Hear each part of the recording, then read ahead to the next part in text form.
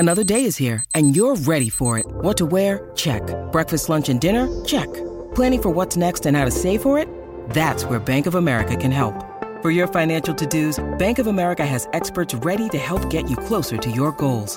Get started at one of our local financial centers or 24/7 in our mobile banking app. Find a location near you at bankofamerica.com/talktous. What would you like the power to do?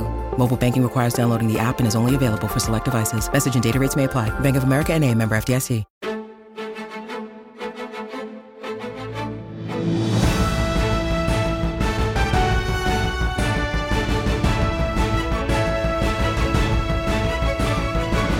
All right. Today, it's our absolute honor and pleasure to be joined by the wonderful, the extraordinary Jeff Loveness. Jeff, welcome to Friends from Work, and how are you? Hey, fellas, good to see you. I'm doing all right. I currently very little sleep, kind of insanity, trying to get Avengers done, but doing all right. No big deal. Yeah. No big deal. How many are there again? Yeah, How many characters? Oh, Iron Man's dead. Oh, okay. Good. Well, I mean, that makes it easier. Just one less thing, you know? Yeah. It's good. That's what today was going to be about. One. Today was just going to be about us telling you which characters are alive and dead, just so you know. Thank you. Yeah. That's actually a perfect segue into the first question I had for you here. You're somewhat unique among Marvel screenwriters. Not wholly unique, but somewhat unique in that you do have a background writing Marvel comics. Yeah. I'm curious, when you are tasked with writing a screenplay like Quantumania or King Dynasty, what does that process look like in terms of comics homework? Like, does the studio give you a certain run or arc or series to read? Do they say, generally familiarize yourself with all of the major arcs where these characters play a significant role? Or is it just kind of you come to them with your own ideas and they let you run wild? A little bit of both, but they certainly they'll send you, as much research as you want, or they'll certainly have their character dossiers or something, which is kind of funny. Right. It feels like you're reading intelligence, like you're reading am I gonna go kill Osama bin Laden somewhere? Like they're giving you a big briefing on MODOK or something, but. I think, just because I had grown up with the comics and I had written a fair amount of comics for Marvel and DC and indie stuff, I knew, when I hear the name MODOK, I'm like, oh yeah, I know who that is. It helps to have a little bit of a shorthand, but you also need to, I guess, you got to almost separate that and be a screenwriter as well. So you're okay, how do I build Kane from the ground up? Because obviously the comic character is great, but he is also he can be one note sometimes. He loves to conquer, and he loves his little beanbag chairs that he lounges in. And so, when you get an actor like Jonathan Majors, I go, oh, man. That is my favorite thing about Kane. He's always just comfort is his objective. He's always in such a comfortable position, spreading on a subway or something. No, but then you do have to kind of at the same time realize it's not a comic book, and you have to kind of make this character brand new for someone who's just watching it. Sure. Right. Making a blockbuster film like this is obviously a massive undertaking, but you've probably been sitting with these characters for a long time before you pass them off to VFX artists or actors or whatever. And so when you were actually watching the final product, was there one scene, shot, sequence, something that was just very different than you thought in your head that entire time? Oh, that's anything you make. It is wild. Even I started making YouTube videos with my friends and stuff. Even that is oh man, I don't remember that part. Or I don't know. Does my voice sound like that? Everything. But that's almost the joy of it, because for every moment where you're oh, that's kind of weird, there's the flip side of that moment where again, I'll just use Jonathan Majors. It's wow, he made that line so much better. I think there's there's a moment in the movie where he's talking to Janet, and it's before he's a villain, before all that stuff. It's that last kind of moment where she doesn't know who he is, and he's talking. And I think the line I had in the script was "Time isn't what you think. It's okay." But Jonathan, as the great actor that he is, he made one small change. He's you know what? It's maybe I'll just slow that down a little bit. And so he said, time, period. He holds like, it isn't what you think. And like, because he added that little pause, it made that line like, that's my favorite like scene in the movie with him. And like, because he added that little pause, you can see that extra. It's like Kane is deciding how much to tell her, and then he takes the risk and he tells her. Like that stuff to me is like, that's when it's like the actor takes over, and it's a bit of like a symbiosis. It's kind of cool. Oh, I love that. Yeah. Oh, yeah. And it's so true because it starts to give you this sense that he really is, whether this is manipulation or honesty, opening up to Janet and sort of creating a real relationship there. To me, I mean, at least from my perspective, it actually is like honesty. Like to me, I thought it would be really cool if like I used like examples of like Napoleon or Vladimir Lenin got sent off to like Switzerland before World War I and stuff. Like these sort of like great men of history or these important men, there is usually a moment in their life where they've lost really bad or they're in exile or like their story could be over. And there's usually someone they meet or something that happens that kind of pulls them back in. But they still have this like reprieve. Like Napoleon is on that island as an exile. His career's over, you know, like, or again, Lenin is off in Switzerland, pretty far away from like the Soviet revolt, you know, and I wanted to give Kane that moment of like, oh, clearly he just lost his empire. He's crashing down here. And for the first time in who knows how many hundreds of years, thousands, someone doesn't know who he is. Like there's this like, that old Frankenstein movie, if you've ever seen that, it's like the blind girl in the village who's like kind to him. It was that example of like, oh, what if someone did offer like water to Kane the Conqueror and like heal his wounds? He would feel almost like guilty too, but he would also see like mercy for the first time in a long time. And when he hears her talking about missing time with her daughter and all that, it's like suddenly this like time god is reminded how much time really matters to someone. And it's like in old Greek mythology, like the gods would dress up, you know, or they would test people, then they would give you something if you were kind. It's almost like him realizing like, oh, I actually can like easily make this person's life better and I will do that for them. So for me, it's like, I think that makes Kane a cooler character. If like, he's not lying. He's actually like, no, that's like, I will give that to you. Like I will, it's like a gift. This is entirely not what I was going to ask, but now I just got to say, I freaking love that you said that. We actually got a chance to talk with friends of yours, Colin Kelly and Jackson Lansing 2 weeks ago. And I love that you just basically reiterated something they've been saying. So just a compliment to you. Like that's one of the coolest parts I think about Kang as a character and how he can differ from Thanos in the obvious follow-up of Endgame here. Is like, he's a human. He's a human and he has those things as a part of him. Like he can show mercy. He is conflicted about a troubled past or traumatic past. And like, it's not just the Conqueror version all the time. And I think that's really fun. I think you handled that really well. That's cool, man. And, oh man, their comic is great. That came out a little like after I had written kind of my take on it, but I was like you just said, I was kind of thrilled when I read it. I'm like, oh yeah, this lines up. Like this is like, I think we have a similar take on the character. That was a great run that they did. Well, and it's funny. That's what they said because of the time as a cage line. I think that there's almost like verbatim line in the comic, and they were saying there was no overlap, at all. I thought that was I wrote that line like on a train. We had a small break in production, and like I had Jonathan again. I can talk about Jonathan Majors all day. Like he's such a good collaborative actor, and he cares so much in a good way. Like. And so we went back and forth on that one line of like that little, how much does Kane open up? Like how much does he say? And what does he think of time? And I was going back and forth and I couldn't quite figure out what the word was. And then cage came up and I'm like, oh, that's it. Yeah. It's a cage. Yeah. So it was kind of wild to see it in their comic too. I think just something's in the water. Yeah.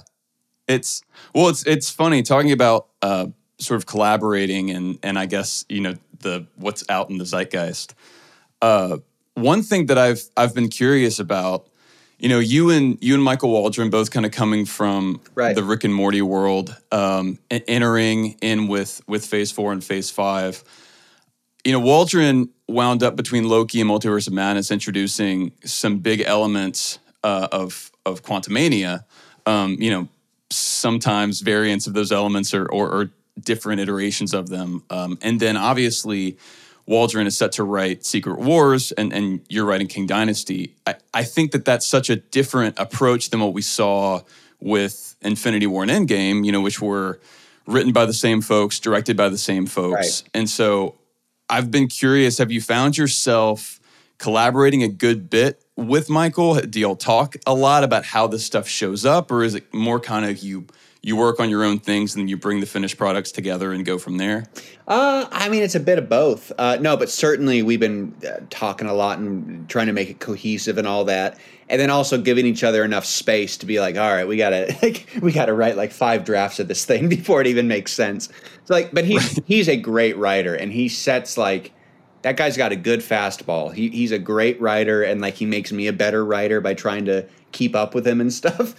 So no, we've been collaborating, but then also giving each other enough space to kind of find our own movie in there as well. I think obviously it's almost comedic how hard this challenge is. It's like, oh no, you have to follow up Endgame and Infinity War. Both made about $2 billion, and everyone loves it. So it's been nice to have a buddy that you can kind of joke about that with. It's like, oh yeah, we have to quite literally, on paper, maybe the hardest job in the world. As far as movies go. But I don't know. I'm just trying not to think about it and write a movie that I would like, and we'll see how it goes. Oh yeah.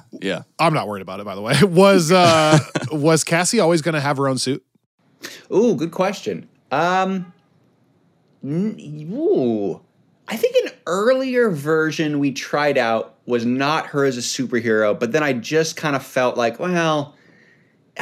she's just going to be the annoying kid in a movie then. She's just going to be do you ever see Jurassic Park 2? There's that teenage girl that does gymnastics and kicks it, and then suddenly there's an opportunity for her to use her gymnastics, and she does full a circle, kick on baby. a raptor. Yeah. I've had that in my head. I'm like, oh boy, maybe we should make her a more integral part of the story, because if she's not, it's she's going to do gymnastics and kick Kane into the 1800s or something, or into his big clock machine. Sure. But yeah, in the comics, she is very much her own hero, and she's inspired by her dad, and she's kind of going on that road.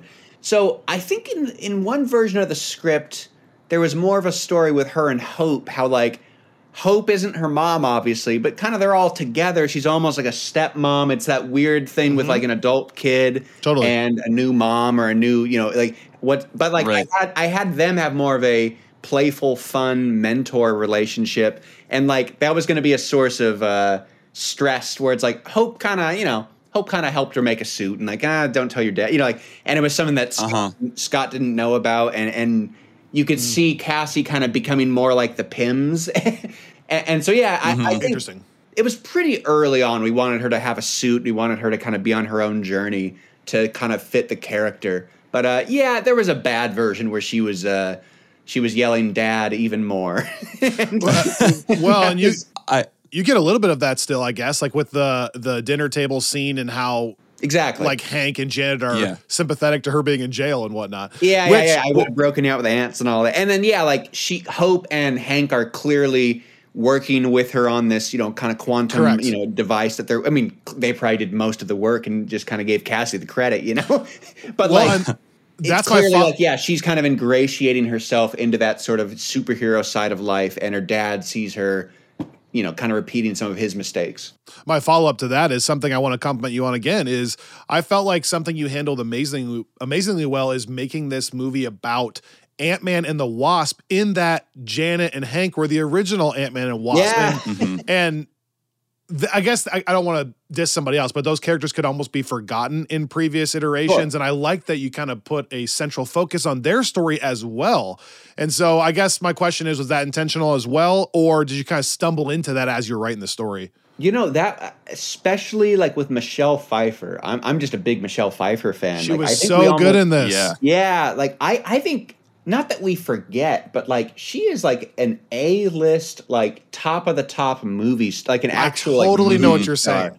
And like same with Michael Douglas. It's like, oh no, these are like movie stars. Like these are not actors. These are like, or I mean, they are, but like these are like Hollywood movie stars. And so I thought like, yeah, even if we just give them a few good pops, like they will nail it. And Michelle Pfeiffer, especially for me, I'm like, oh man, I've seen so many father-son stories. You know, we've seen all these surrogate, you know, Jarrell, Kal-El stories. We've seen dad with a weird past.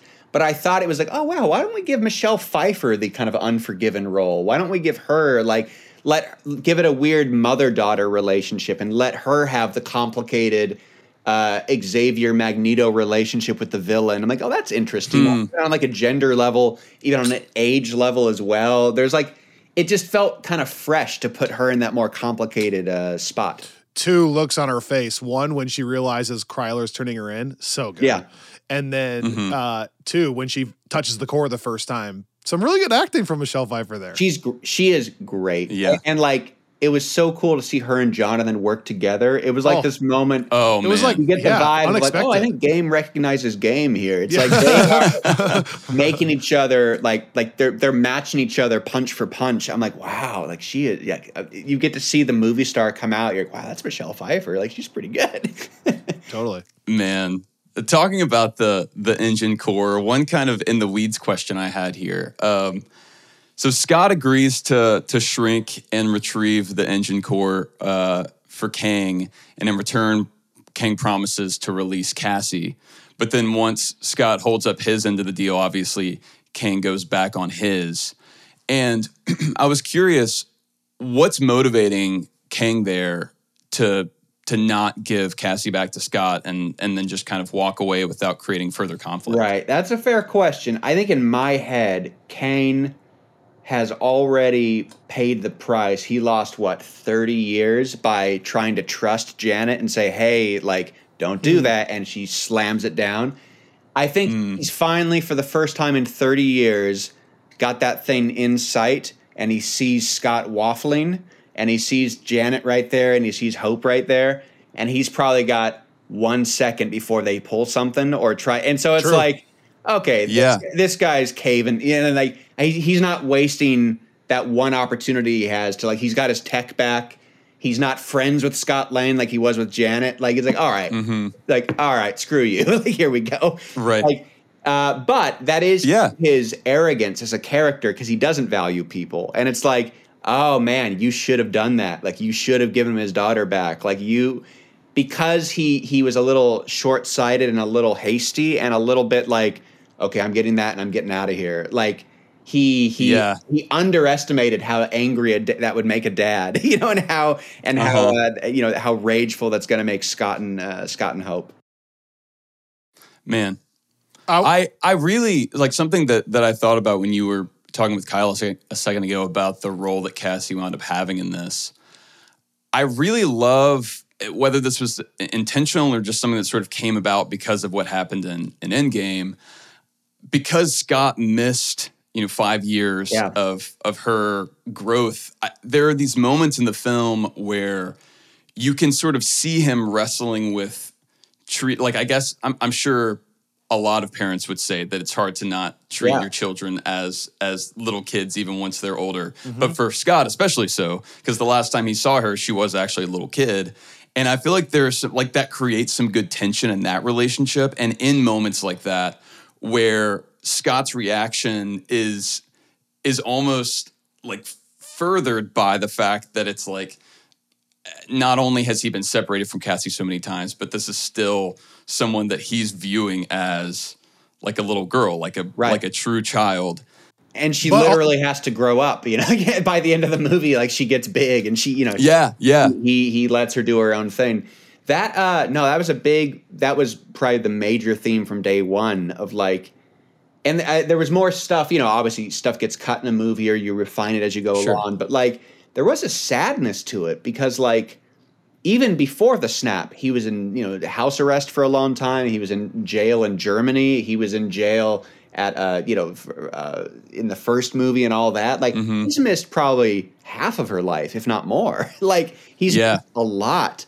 And he misses it because he does the right thing. There's almost that there's that Spider-Man curse to him, to where it's like, if he had just not done that thing at Vistacor, if he had not, looked out for the little guy, or if he didn't go to Captain America, if he didn't help him out there, there's all these little things where it's like he could have looked the other way, but he didn't, and he really lost a lot of time with Cassie. But on the flip side of that, it's like that's the stuff that really made him a hero to Cassie. Like that's who she wants to emulate. Yeah. But now that he's in like the victory lap of his career, it's like, well, he's not that guy anymore. It's like, what happened to the guy that I really cared about? So it's a weird thing. Like you're always, I don't have any children, but like it does feel like you're always running out of time with them, and you're always squandering the time you do have. Like, I don't know if you go home to visit your parents at all, but like my parents always give me so much gripe, and like, all right, yeah, I'll go home. I live in the middle. Right. We live in the middle of nowhere. And so like, by the time I finally get home, then my dad's just watching like football all day, or just watching like Frasier reruns. Oh man, yeah. I came all the way up here to watch Frasier. Yeah, mine is I will get home, and my mom, who has been telling me to come home forever, will immediately go to the store and just be gone all day. Yeah, they have nothing. Yeah, they got stuff to work out. But and there was more. Katie O'Brien, who plays like Jentora, like the rebel leader, there was a little more with her and Cassie that I liked. Of like, Cassie, is that scene of like she sees all these refugees, like, oh, we got to help these people. But then Jentora, because she had, there was this thing of like she knew Janet very well, and there was a whole backstory thing that got cut. But like, also, no, you're this teenage white girl coming in. Like, we're not your study abroad program, just because you say you want to help is not going to help us. And it's, you're going to probably cause more trouble than you're worth, which she kind of does by leading like MODOK to all them. But there was, Catherine's a great actor. So I think there's a lot to do with Cassie going forward. Well, and I was thankful that you didn't fall into the typical trope of once they got into the quantum realm and realized that, okay, stakes are serious, that they weren't like then in the middle of the fight arguing about the jail time or their family thing. We were actually thankful that you kind of just like, in that fast moment, Scott had to do the, shrink tap, jump tap. And just kind of like away, okay, we got to learn it now. It's like, we're faced with this reality.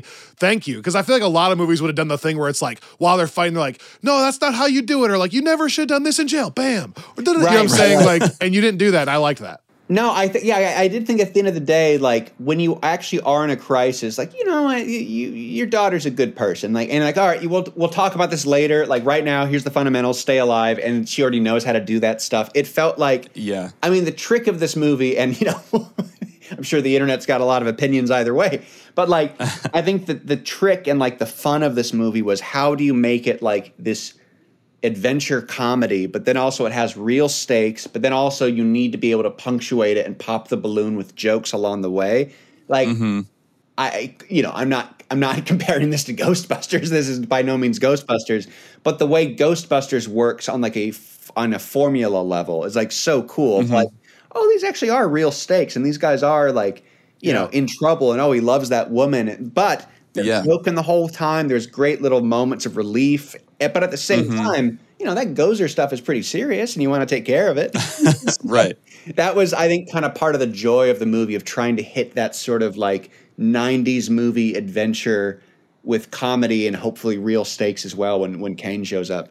You just need to know that was us though, because like that we got to the premiere. Well, we were in California and LA at the premiere, but not at the actual world premiere. But we went that early, and so when we walk out of it, we have no idea what anyone else is going to think. Period. So we go back and we record our initial reactions episode. If you go back and listen to that, it's 2 hours long, and it's us being like, "Oh my gosh, that was the most fun I've had in a while." Yeah. I said the word fun probably Rob 27 times. I mean, like legitimately. That makes. Let me just say, guys, I actually saw that video because I'm a weird internet freak. And like, oh really? Yeah, oh man! Wow.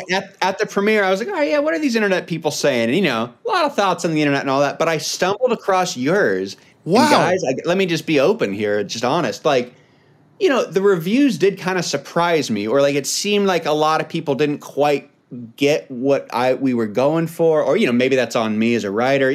Plenty of stuff to say, but. Right. When I saw your video, it truly got me out of the dumps because I'm like, Oh my gosh. these guys got it. Like, I think like Wow. these guys got what I was going for of like, I have yes, a chills. movie should be fun. know. And like a superhero movie like this, it should be a little elevated. It should be a little like, I miss comedy movies that had actual like gags and So do jokes I, and, Jeff. like, That's what you don't realize. So do I. Like, Yeah. I talk like the imagination side of it too. Like, it's unbelievable. The visuals, thanks. the costumes, all that, and I think that making a movie in today's day and age that's just fun, like forgetting that like going to the theater and supposed to be fun is hard to do for whatever Yeah. reason in our current cultural moment. Like it's not cool for us to say that. And what's weird is Yeah, like that first episode was a genuine opinion. Like we didn't have anything else to like reference it off. So we woke up, just being totally honest, the next day also so surprised. Like we were like, oh my gosh, like, are we in the minority here? Like, do I have to rethink like why I had Right. so much fun watching it? I hate that that's what I was thinking, but It's a that's how crazy weird- that moment was. Yeah, it's an odd world we're in now. And like I don't want to sound 90 years old, but like it is a little strange like to see so much commentary and to see so much like everyone kind of wants to be a part of it and like and then the harsher your opinion is, obviously the more the views you get. And like Yes. it is Right. weird, this kind of like it's almost like sports radio or something. Like literally Yes. everyone is like a shock jock now. Like everyone is I like say Yes. that, Robbie, all the time. Yeah. Yeah. It's but weird. I gotta say, guys, I really mean it. Like, honestly, you guys are, I like that you're not like professionally angry either, like a lot of the YouTubers or whatever. Like, no, it seems like you guys like movies and you dive into them and stuff. Like it's cool to see that passion. But I'm not even saying this. Like, I saw that video from you guys. I watched most of it, if not, it was a long. Oh my gosh, it's long. In in a hotel room. Yeah, it really like made me feel a lot better and yeah, not crazy because I'm like, yes, okay, I think these guys, at least like these guys got the vibe of what I was going Man. for. Of like, Wow, that's I wrote this amazing. movie during COVID, when like Yeah. movies weren't around. Like it was. Yeah, it wasn't even a given that there would continue to be Yeah. movies. It was. Dude. I had such pressure. This is like the first movie I've written, and I had this feeling of like, this is a big budget like superhero movie.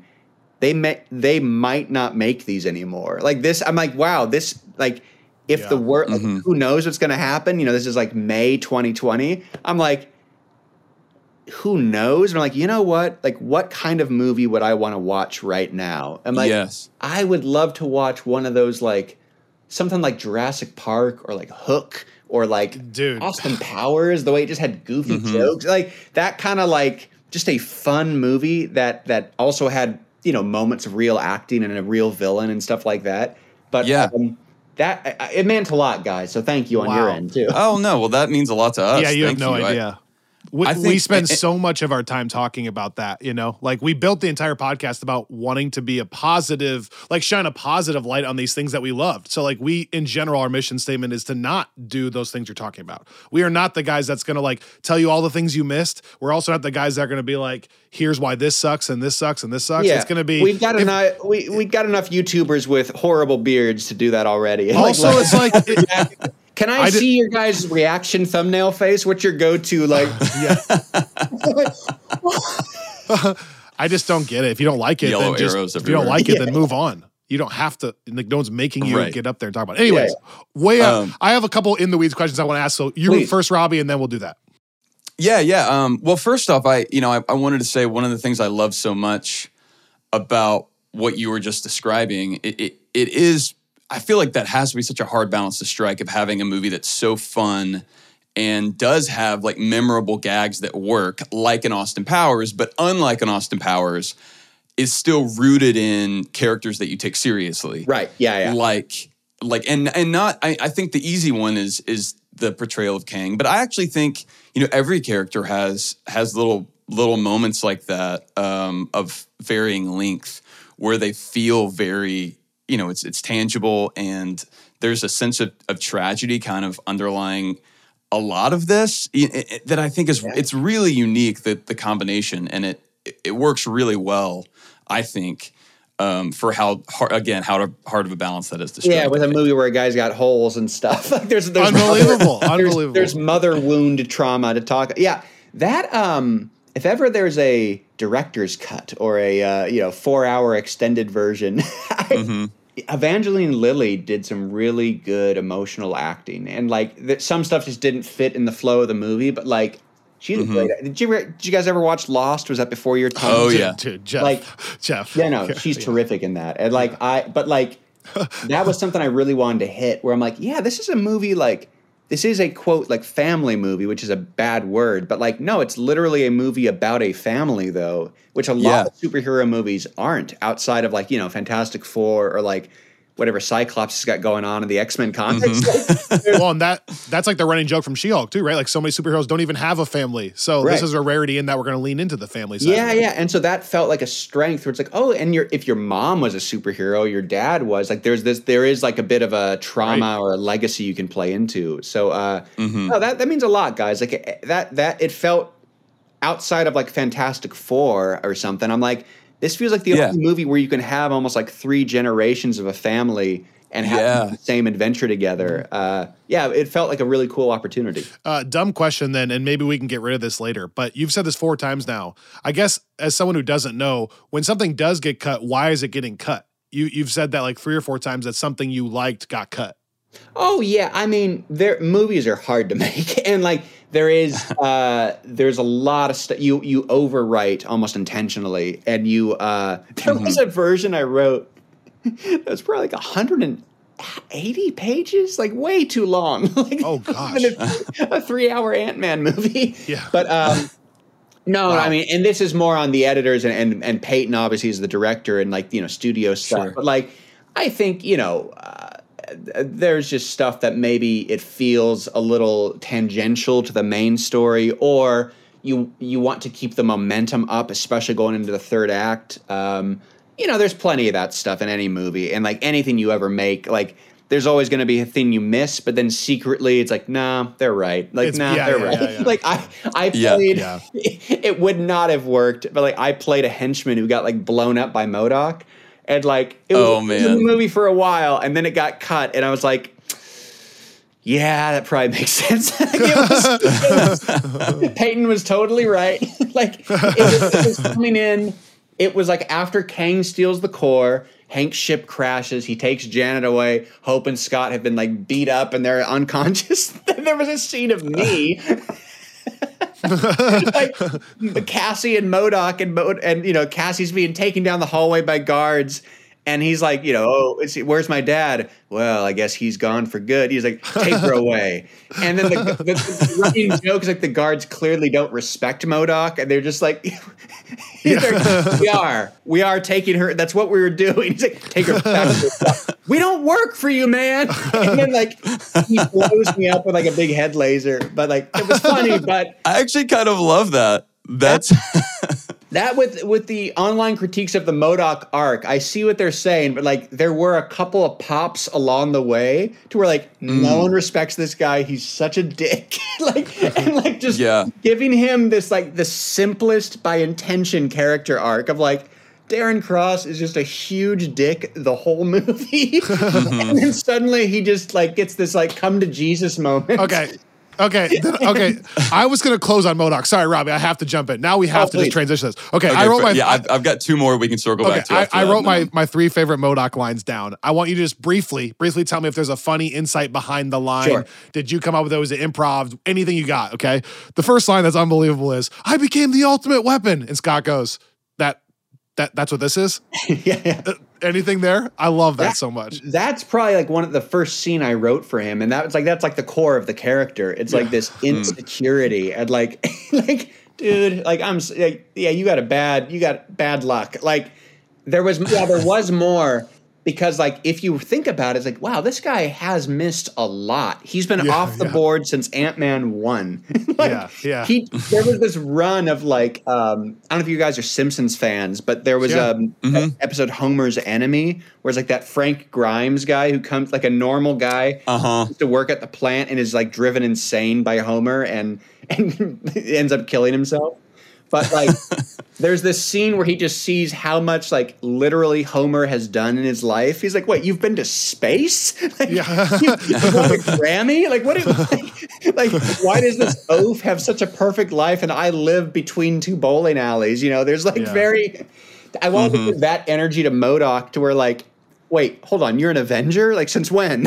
And like, he's time traveled with Captain America twice. He knows Captain America. Hank respects me. Oh yeah, Hope and I are dating. What are you up to? Like, he has quite literally like everything Darren Cross could have dreamed of, and then Darren is just this huge head and trying to like make himself big. So like that, I'm the ultimate weapon. It just came from, I don't know, like, I feel in X-Men movies, they're always saying, like, we made the ultimate weapon.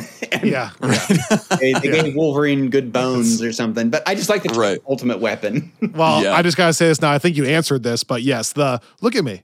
I'm such a dick. Really got me in the theater. And then the last one that I think Robbie and I's favorite line, maybe the hardest we laughed in the movie, was that Avenger part when he goes, "You were always like a brother to me." And they're all kind of like, wait, what? And then he goes, "Well, at least I can die an Avenger." And then this is not the line. Hold on. Then obviously it's hilarious when he's like, "Yeah, you're one. You're on the team. You're on the team." But this is the best line. He dies, and Scott goes, "Wow, a lot has happened today."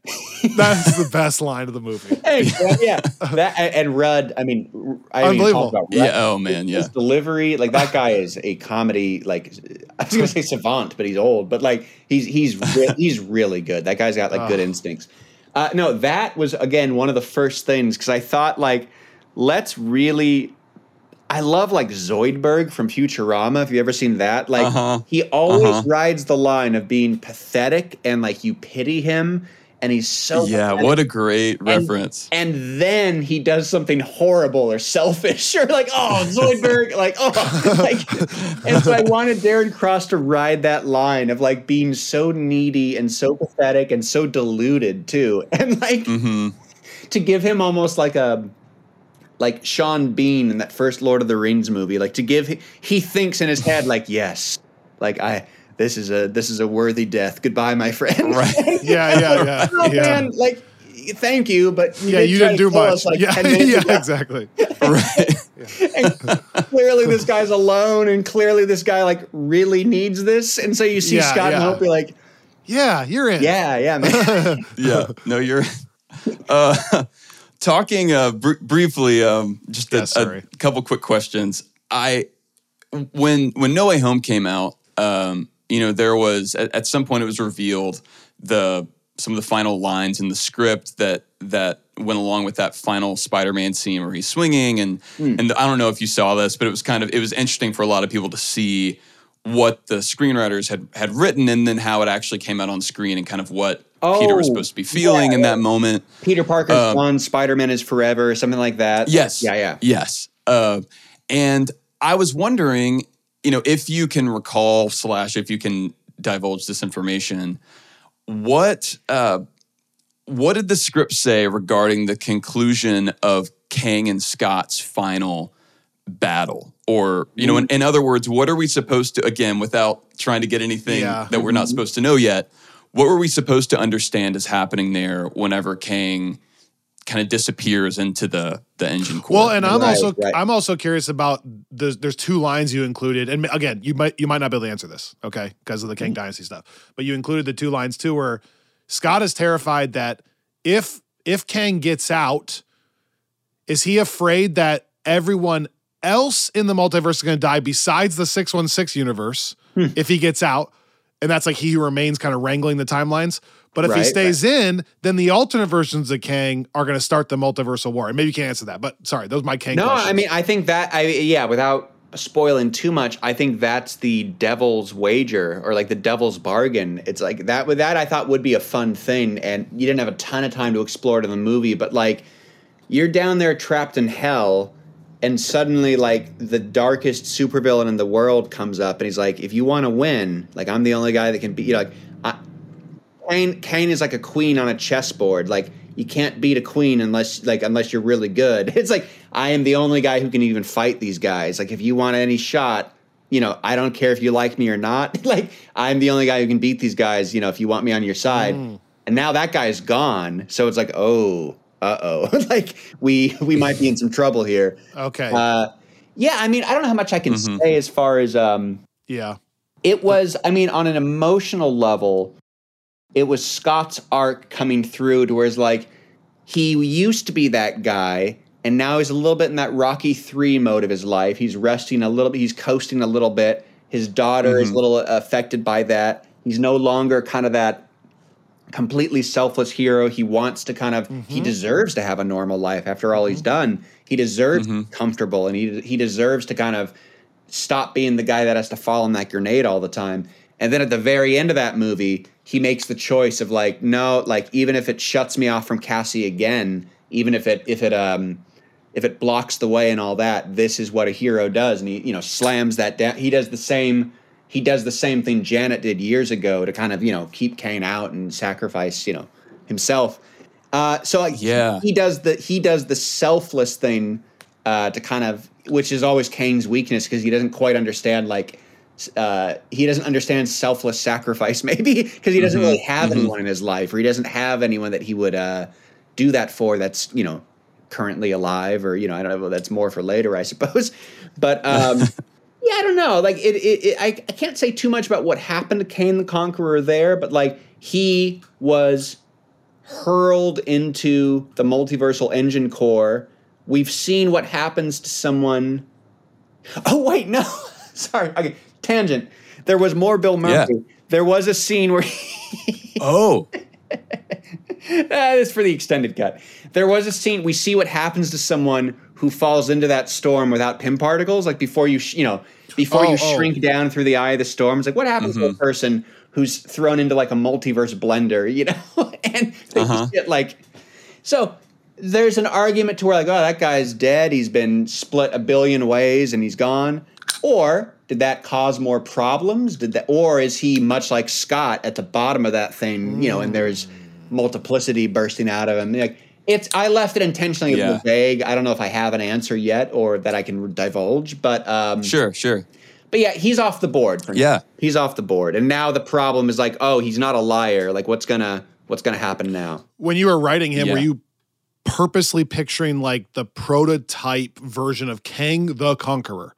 Like, I know there's all these variants, but is that what you were picturing in your head? In the beginning, and this is, I credit Peyton and certainly when Jonathan came on board, I think the first draft I had was a little bit more of like a loser Kane. It was like an off variant that got stuck down here, and it was a more comedic version of the character. But then once He Who Remains came out, once Loki came out, I'm like, oh yeah, that's basically the same thing, or, you know, it's too close. So then the challenge became like, wait, no, like, yeah, let's do Kane the Conqueror. Like, let's do, like you said, yes, that, to answer your question, like, I'm like, oh, that's interesting. What if it actually is like the Kang? And it's like, oh, it's General Zod. It's General Zod. It's like, oh, he's been trapped in the Phantom Zone. You know, oh, it's Napoleon. It's like, oh, it's like you're meeting like a dictator, like a dangerous man in a bit of a low point, and like, oh, and have that sort of sense of dread of like, oh, this is not, you know, that you're not fighting Walton Goggins from the second movie. Right. It's like you are out of your league here, and like make it this like conqueror of men, and make him feel. That was like I loved writing. I don't know if it's hack or cliche, but like I'll use the term classical, I guess. But like I love a classical supervillain. I love a tortured kind of literary. Did you ever read like Wuthering Heights or like Heathcliff? Yes. Yeah. Man, your references are batting 1,000 today. But like I love that sort of like 1800s like just tortured man who's like lost his wife when she was in childbirth and like has never been the same, and like always windswept and stuff. Like Chris Claremont's Magneto from like the 70s and 80s X-Men comics does that really well. But like to give him a little bit of that, like I guess pageantry maybe is the word, but like a guy, if it is actual legitimately Kane the Conqueror, the real one, you can kind of give him that weight. And then a guy like Jonathan Majors, who is this classically trained Shakespearean actor from Yale drama, like he just embodies it. And like I've said this in other interviews, but like I was really nervous as like a comedy writer. I'm like, oh man, is this gonna is this going to work? Like what, you never know. And that first rehearsal is the scene where he walks up and says you're an Avenger, have I killed you before line. And he sold it. And I was like, oh, I think this is going to work. It's like, you believe this guy. Like he can say a line that doesn't really make sense, but with clarity. And you're like, that tells you everything about this character you need to know. Like Jonathan. What a genius casting. It winds up being such a perfect pairing. And I'm so grateful that we wound up with a version of Kang that does take himself so seriously, because it is such an insulting thing to a person like that to be fighting a hero like Ant-Man. Yeah. And I love that some of that's made explicit, and some of that is even in the way that in that final, maybe my favorite scene in the movie is the fist fight between Scott and Kang at the end. And there's this moment where Scott, I think, goes in for a punch, or maybe it's one of the ones that he lands. And Jonathan, he has this look where he kind of he looks up and this sort of it's almost an eye roll, but it's he's having to tell himself to be patient with just how ridiculous it is that he even has to deal with someone like that. Or the line of, you talk to ants. What am I doing? I'm so glad that I know exactly the look you're talking about. Like Scott gets a lucky shot in and he just does all right. Yes. That to me was, and Jonathan, this is so much a testament to his acting and his character work. That was a big thing, and COVID was a part of it too. It's man, you feel trapped. And if you are this time god who can go literally anywhere, do anything, and suddenly you get that stripped away by the first person you befriended in hundreds of years, you were betrayed, but because someone found out who you were. That's the dark, that's a deep wound of they found out who I was and they rejected me, and then they took away my gifts, basically. I thought to give, again, much like Napoleon or, even Nelson Mandela in a way. He's not a supervillain. I don't want the that's the clip. Twitter people. That's the headline. We got the clip. Thank you. Jeff compares, Kane the Conqueror to Nelson Mandela. But that feeling of being imprisoned but still having kind of this crusade in your heart and knowing this is, I can't, whatever his story will be in Kane Dynasty and all that. It's this is a man who believes in what he has to do. And there's when she says who is Kane, he says who I need to be. And there's this feeling of destiny to this guy. Or if you read that Jackson Lanzig series, there's those time loops that he's in that they did really well. What else? But just the weariness and you can tell Kang's keeping a lid on the whole movie. And so by the time he finally he sees those rebels coming up the causeway, he's all right, the Ewoks are attacking. Okay, right. Yeah. The Shrek 2 buddies are attacking. I'm gonna go deal with the gingerbread man down here. All right, I'm gonna get you out on these last two things real quick. First of all, one of our listeners photoshops me into all different things, and he knows I'm such a fan of this movie. You need to see this, okay? So direct your attention to the screen for a second here. On a scale of 1 to 10, how good is this Photoshop job of me as MODOK?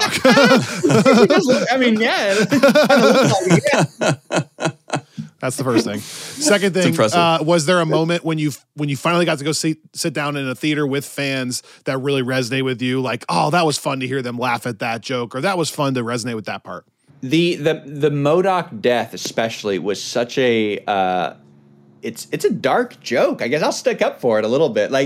That's a dark joke. It's the guy is putting his heart out and they're lying to him and he dies a loser. I think that has some dark humor to it, and it was hard to get it all the way through.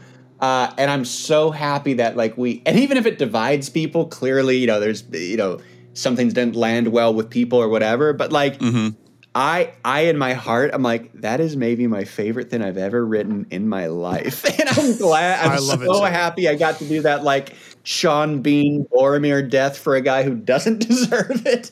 Right. That to me, to hear the rhythms of the laughs in the theater, I love that joke or that scene because it has the funny thing, Paul Rudd's reaction, and then he doubles down. Yeah. There was a draft where he triples down, but it was probably too much.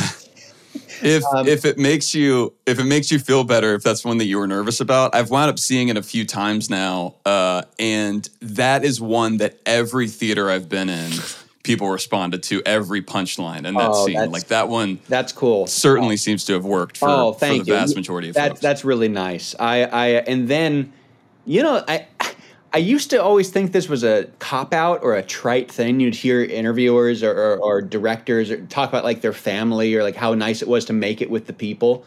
But man, it turns out those anecdotes are true. Like I think back on like actually making it and like hanging out with Catherine Newton or getting to know Jonathan or hearing Rudd, like getting Rudd, like he's going to make your joke 3 times better with his instincts. Wow, like seeing Peyton direct, like the actual like meat and potatoes of making the movie was like just a thrill and a joy. And then I used to make little movies. I'm from middle of nowhere, like 200 people maybe in my town. My brother and I grew up making little movies together all the time with our neighbors and like, all the kids in our town. And like, there's family issues. There's stuff. There's a little Janet Van Dyne situation going on with everyone. But like, I was able to kind of invite my brother out to the premiere and wow. And I got to like watch it with my family. Like my mom and dad used to help us out with those too. They'd drive us around or have little props or play like they'd play a James Bond villain, So like and they had not been out there in a while and they hadn't really seen a lot of my work in that way, or they hadn't, engaged with it that much. And so to actually sit down and like watch a big fun adventure movie that we would have probably watched if I was a teenager, like I called it like an after church movie. Like I'm not so much, my family is quite religious and like, not so much on my end, but there was that feeling of like, all right, it's Sunday, church is over, let's go have some lunch and, let's go see a movie. You almost don't care what movie it is, like you roll in and it's like a fun action adventure comedy. Or you go watch Hitch, it's like, yeah, I'll go. Like to have that feeling of watching that movie and seeing my brother, it's like, oh yeah, I wrote like a goofy, fun adventure action movie. It's like, that's exactly the type of movie like I think my brother would like. And to see him like engage with it in that way was a huge, like, that was like a surreal experience. And so like all the other stuff, clearly, it's like, oh yeah, some surprises along the way. But to have that actual moment with my family, I now understand what like all those actors and directors talk about when they're like, oh yeah, it's about the process. We went to the Thor Love and Thunder world premiere, and that was one of the things that stuck out to us the most was that when you're in that theater, it's so much, family, friends, crew, and like it was so cool. The energy is palpable because it's these people's life work for years. Yeah, it's like every little thing about these movies adds up. It's so cool to see like, the makeup people, the costume designers, the production designers, the visual, obviously the amazing visual artists. Like these things are huge enterprises. And like I got to meet this old British guy who worked on Lawrence of Arabia. Like, oh wow, he was more of like an honorary guy who was coming through. He wasn't like working all day on the set, but like sure. But like, even is what still 90s, 80s. So I was talking to with like Kubrick. Like, I talked to him about like Kubrick movies and David Lean and like just man, that is a cool feeling of like you're working with a lot of people who also like want to be there or maybe not, but also like it feels like, oh yeah, we're all from somewhere else and we're all kind of coming together to make something fun. There's like there's an electricity to making a movie, and I hope I get to do more of that because it's really cool. Well, Jeff, thanks for being so generous with your time. We're massive fans. This has been an honor for us to have you on, and we went way longer than we said. So no, guys, and I mean it. Like I honestly, you guys have good like broadcast voices too. Keep doing this. You guys are pretty good. Oh wow. But also, I'm not kidding you. Like it really turned me around and really cheered me up when I saw like. That makes me so happy. Because like I thought I was crazy too. I'm like, oh man, have I lost it? Did I just like did I hit the wrong moment? And there's plenty of stuff to get into and things I can always improve on as a writer. But when I saw you guys talking about it, it made me feel so good because I'm like, yes, like they got the rhythms, they got the vibe I was going for, like they got the jokes and the style. So like it really meant it was one of the like actually like best moments I've had as like a writer to see that kind of let's call it communion with an audience. So like that was really cool. So thank you guys. Wow. We can't top that. I think we just go right there. No, thank you. I think you guys have a good like critical eye and a good like energy with how you talk about films. So yeah, keep doing it. It's cool. Wow. Man. Oh my gosh. Well, yeah, thank you so much. But yes, more of these. More. You do need to work. You need to work on your thumbnail game. Yeah. Yeah, we need more like little circles with really zoomed in images on them right next to our face. Really bad goatees that show you you're ready to go alt-right at any moment. You're ready. Like you're just a breakup away from going alt-right YouTube. Just one stray Facebook link. Yeah, I need you guys to be Andrew Tate bros. Thanks for saying that. Just send us the invoice and we'll get it. Of course. Yeah.